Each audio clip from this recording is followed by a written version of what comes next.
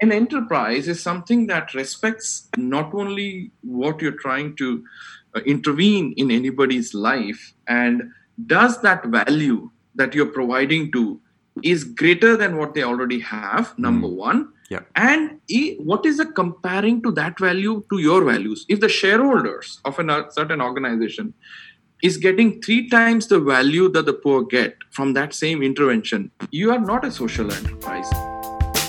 Welcome to impactboom.org. We search the globe to find the people, stories, ideas, and inspiration to help you create maximum positive impact. Each week, Impact Boom brings you thought-provoking interviews with world-leading practitioners passionate about creating positive social change. These designers, social entrepreneurs, educators, innovators, thinkers and doers share their projects, initiatives, thoughts and insights on creating a better world. You can find all the stories, links and other great content at impactboom.org. Follow us on Facebook or Twitter for the latest updates, or subscribe to the newsletter or on iTunes. Thanks for listening to episode 220 of Impact Boom. My name's Tom Allen and I'm passionate about bringing you the latest interviews and insights to help you create positive social impact. Today we're speaking with Harish Hande. Harish Hande is an engineer and renewable energy entrepreneur with over 23 years of grassroots experience in meeting requirements of underserved communities. He's the co-founder of Selco Solarlight and is presently the CEO of Selco Foundation. Today, Selco's interventions have impacted more than 500,000 poor households across 6 Indian states, while focusing on innovation and ecosystem building, for which Harish was awarded the Magsaysay Award in 2011. Harish is a graduate from the Indian Institute of Technology, Kharagpur, and a Master's and PhD from the University of Massachusetts, US. He co-founded Selco in 1994-95 after experiencing benefits of solar energy in rural areas of Dominican Republic and Sri Lanka. Harish is recognised as a pioneer of rural energy service across the globe. He and his company have received many national and international awards, including the reputed Zayed Future Energy Prize in 2018 and the Skoll Award for Social Entrepreneurship in 2018. So on today's podcast, we'll discuss Harish insights into the social enterprise movement in India. We'll discuss some opportunities to tackle poverty, and we'll talk a little bit about how India's social enterprises have been responding in this climate of COVID-19. So, Harish, it's a pleasure to have you here. Thanks so much for joining us. Thank you. Thank you for inviting me. Well, Harish, I would love to learn a little bit more today about your background and what led you to your passion in social enterprise, poverty eradication, and sustainable energy. See, Tom, I started this in a time when there's no coinage of the word social enterprise. Yeah. This was in 93, 94.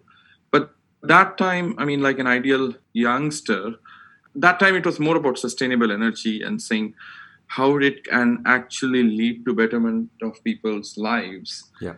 And I guess more so as I dipped more into the rural areas of India and Sri Lanka, and felt that there was no difference between enterprise, a private enterprise, an NGO, or something that you actually needed to do if you truly looked at holistic sustainability. So for me, Tom, it is enterprises and anti-social enterprises. It's not about enterprises and social enterprises. Yeah. Every enterprise should be part of society. Yes. And so I think the people inspired me in terms of the street vendor or a cobbler or a local blacksmith. Yeah. Everybody was running an enterprise that was socially sustainable. And so why not create one more that used solar panels? Absolutely. And so would you agree then, Harish, that the term social enterprise should just simply be business? No, I would see, again, a business is just a term or semantic that we use in any language. Yeah. If whether it's an enterprise, whether it's an NGO, all the legal forms that different countries have, Yeah. is it respecting all 3 parts? That is on 2 parts, definitely the social sustainability, and second is the environmental sustainability. Yes. And third is somewhere that needs to be linked to so-called financial sustainability. And together, and financial sustainability could be at a project level, could be at the program level, or could be at a state level. For example, health and education. I believe that the financial sustainability of health and education should be at the state and federal level. So as long as a loop is closed, and the social sustainability per se, then any form and organization should be able to do that. Yeah. Absolutely. It's a great point there, Harish. So tell us a little bit more about your work. I mean, you're CEO of the Selco Foundation. So what is Selco's purpose, and tell us a little bit about the work you do? See, the Selco Foundation work is to create an ecosystem in a manner that uses sustainable energy as a catalyst to democratize the delivery of health, education, livelihoods, and other essential services for the poor and by the poor. So it's the whole philosophy of Selco Foundation is it truly grassroots level in a manner that's completely decentralized? And we believe that decentralized energies like solar can do it. And what I mean by an ecosystem is, are we truly democratizing it? In fact, today what happens is if you have central grids, central hospitals, everything central, we force the poor to become employees, or we only use their hard labor. But what we are trying to do is, can we make sure that we utilize the intellectual potential of the poor and use sustainable energy to harness that? Why can't there be a Einstein or Madame Curie from the poor? Why? Because we do not create that ecosystem where a poor kid in Odisha or Tanzania or in Brazil does not have an equal opportunity that you and me have. Yeah. So because we confuse between intellectual poverty and financial poverty, and that is Selco Foundation is to destroy those myths and say that let's equalize it. It's more of how do you create an ecosystem that is inclusive? Yeah, so it's very much taking a systemic approach in understanding some of the deeper root causes of those issues and looking to tackle those as well. Yes, I mean, it's like where today what happens is I still believe, I mean, in what happened in whether you look at the global south, we have replaced colonialism with intellectual colonialism, right? In the sense, or we have replaced it with financial colonialism. We are not truly, and in a country like India, we have replaced the British colonialism with middle class colonialism. It's like my kid's maidservant has to be my maidservant's kid will be my kid's maidservant. So it's not about, okay, can there be equal opportunity for the maidservants' kids, the street vendors' kids? And that is where concerns me, that how do we break that thinking process? And a social enterprise of whatever form is an enterprise that kills that thinking and create organization that transcends the whole social structures of any society. Yeah, really interesting observations. So I'm curious to hear then, what are your observations of this social enterprise movement in India then? How have you seen it grow or change over the previous years, and where do you see it heading?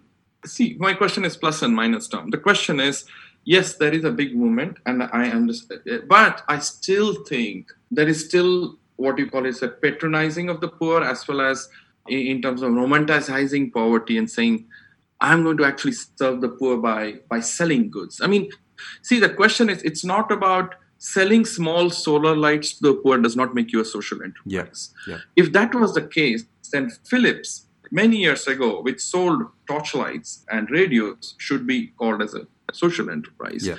So an enterprise is something that respects not only what you're trying to intervene in anybody's life, and does that value that you're providing to is greater than what they already have, number one. Yeah. And what is the comparing to that value to your values? If the shareholders of a certain organization is getting 3 times the value that the poor get from that same intervention, you are not a social enterprise. So you have kept that disparity of 1:3. So, Tom, the issue is you have the end users, you have the technicians, you have the mid-management, you have the above management, top management, and you have the shareholders. Yeah.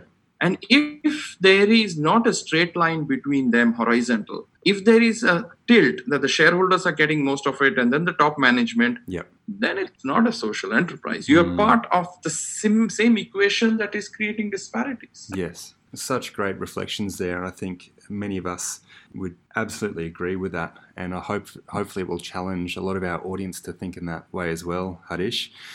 So look, we're living in very much an extraordinary time, smack bang in the middle of COVID-19. You know, it's August 2020. Right. And this has obviously brought out a lot of struggles for many people around the world. But given these added impacts of COVID-19, Harish, where do you see key gaps and opportunities to tackle poverty in India? Has it changed anything at all? I think it has changed in the thinking process. In a sense, for many years, people were saying that how do we do reverse migration, right? Yeah. Now that migration has happened, right? Now we don't know what to do with reverse migration, right? How do we create enormous opportunities for people who've moved back? Suddenly the attention is back on agriculture, which is good. Yep. Secondly, it was also put to perspective, saying that centralization of economics, like urbanization or big factories and companies, somewhere there was a big fault that led to the very first day that you had lockdown, millions of people were asked to leave and they had to walk kilometers. The question is, that means our safety nets were not there. So the economy might be booming at 7%, 7 plus. Yep. So there was a clear-cut case in the COVID-19 that economy, that many of the millions of people were not part of that economy. Yeah. And so I think on a positive note, it has shown the stark reality, number one. Yeah. And number two is, and many of us in the civil society have also woken up, I think, saying that, okay, I don't blame the government, frankly speaking, Tom. What has happened to the 2.5 decades of civil society work that nobody created enough safety nets for this to happen? Yeah. Like, we do not have a single example. And so the question for me was, this was also a true reflection of philanthropic capital as well as social enterprises, that what are they coming up with new options or new business models or new transaction models. Yeah. And this is where we'll show who are the true social enterprises. And I think the challenges in India would be, not challenges, so the opportunity is to look at decentralization of anything. So how do we create 100-kilometer, 200-kilometer bubbles where agriculture, local economy, local production, local consumption is, you no longer need to convince people that's the way to go, because that's the only hope to get the economy back. Yep, absolutely. Such a great point. And I think that point and many others will very likely be discussed at this year's Social Enterprise World Forum, where you're a speaker, Harish. And it's the first year that the forum is fully online, once again, thanks to COVID. So there's planned to be over 3,500 entrepreneurs that are expected to attend. So I'm curious to hear, what are you most looking forward to about this forum? And what do you think are some of the key things that just must be discussed and debated amongst the entrepreneurs that attend? I think, just as I had mentioned in the last forum, which was held in Ethiopia, I think it's also a time for the entrepreneurs in the social enterprise space to reflect upon themselves. And so many a times what happens, Tom, is that the social entrepreneurs and enterprises always think it's a holier than thou. Like, we are better and the other enterprises are bad and they are doing this. And it's all about complaints and how everybody else is inefficient, right? Yeah. I think it's also a reflection we need to do ourselves, saying that what is a true way of running a social enterprise? How do you look at the transaction costs? Are we truly what we are, saying that we are, how much of our impact, forget the numbers, Selco reached 300,000 or 400,000. Does it matter to a Brazilian kid? The Brazilian kid would say, okay, how did you do it is more important than how many numbers do you reach, right? So I would also request a lot of the youngsters, young social enterprises, don't come to a forum like this where you are representing many of the voiceless, in terms of voiceless entrepreneurs, voiceless enterprises, and voiceless people. You're not representing your organizations once you're speaking at ACWF. Yeah. So you are speaking on behalf of the sector, and this is where I want everybody to be reflective. Are we truly efficient to be called a social enterprise?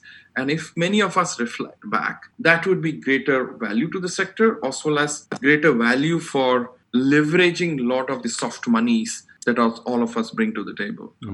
Completely.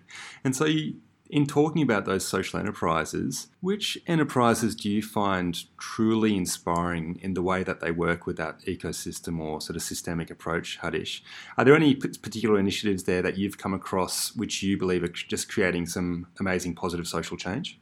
See, if you, at a very, very small scale, if I look at it's any street vendor is classically a good social enterprise because, see, it's somebody, a street vendor provides the products at the most affordable price to the poor at the doorstep.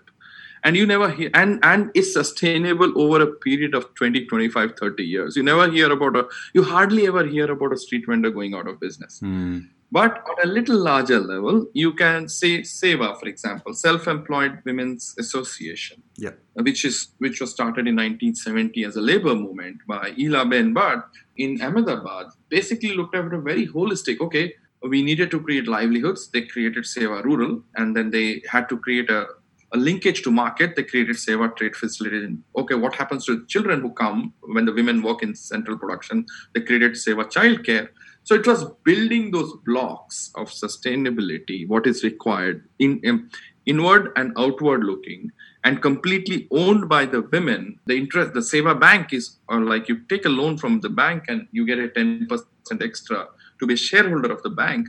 Truly, there's no difference between the managing director's salary and the dividends that are actually paid to the poor street vendor who is part of the shareholding of the bank itself. So that's an enterprise that pushed equality, and I would say one of the best. The other social enterprise, see, they have both for-profit and not-for-profit structures, but are completely in a manner that is holistic and inclusive, similar to the Arvind Eye Care in Madurai, which is another enterprise which actually balances between healthcare and how does it provide services to the poor and rich, where the main operation theater is equal for everybody. It's the pre and the post, with a little bit of a difference here and there, but the quality of health, eye cataract operations it's absolutely the same doctors and the same theater table for the poor and the rich. So I think those are two that really stand out in terms of social enterprises at a name level. But the thousands of street vendors and all are enterprises in their own way, social in terms of providing affordable, customized vegetables to the place that they're selling. Yeah, absolutely. That's a great point there, and I'll stick some links through to those couple that you've just mentioned there too, Hardish. Sure. So Hardish, to finish off then, books and resources. Are there any particular gems there that you'd recommend to our listeners? I would say one is by P. Sainath, who writes Everybody Loves a Good Drought. It's a book written by P. Sainath on basically saying that how everybody likes from government, from officials to, and how the poor get marginalized. And the other way now, Schumacher's Small is Beautiful. I mean, these two are both ends of a bookend, I would say, which shows you the negative side and the positive side, what can be done. And especially Schumacher Small is Beautiful is today's world, is what we need under post-COVID scenario. Absolutely. Such relevant reads and great recommendations. So Hardish, it's going to be an absolute pleasure to see you this year at SEWF Digital. And I'd just like to thank you very genuinely for your insights, your time, and your long dedication to helping eradicate poverty and help grow the social enterprise movement. Thanks again. Thanks, Tom. Thanks a lot. Thanks for listening to Impact Boom. You'll find links to the initiatives, people and resources mentioned in this podcast on impactboom.org. Please leave your comments below, and remember, we'll be publishing fresh inspiration and insights to help you create positive impact every week on the website, Facebook page and Twitter.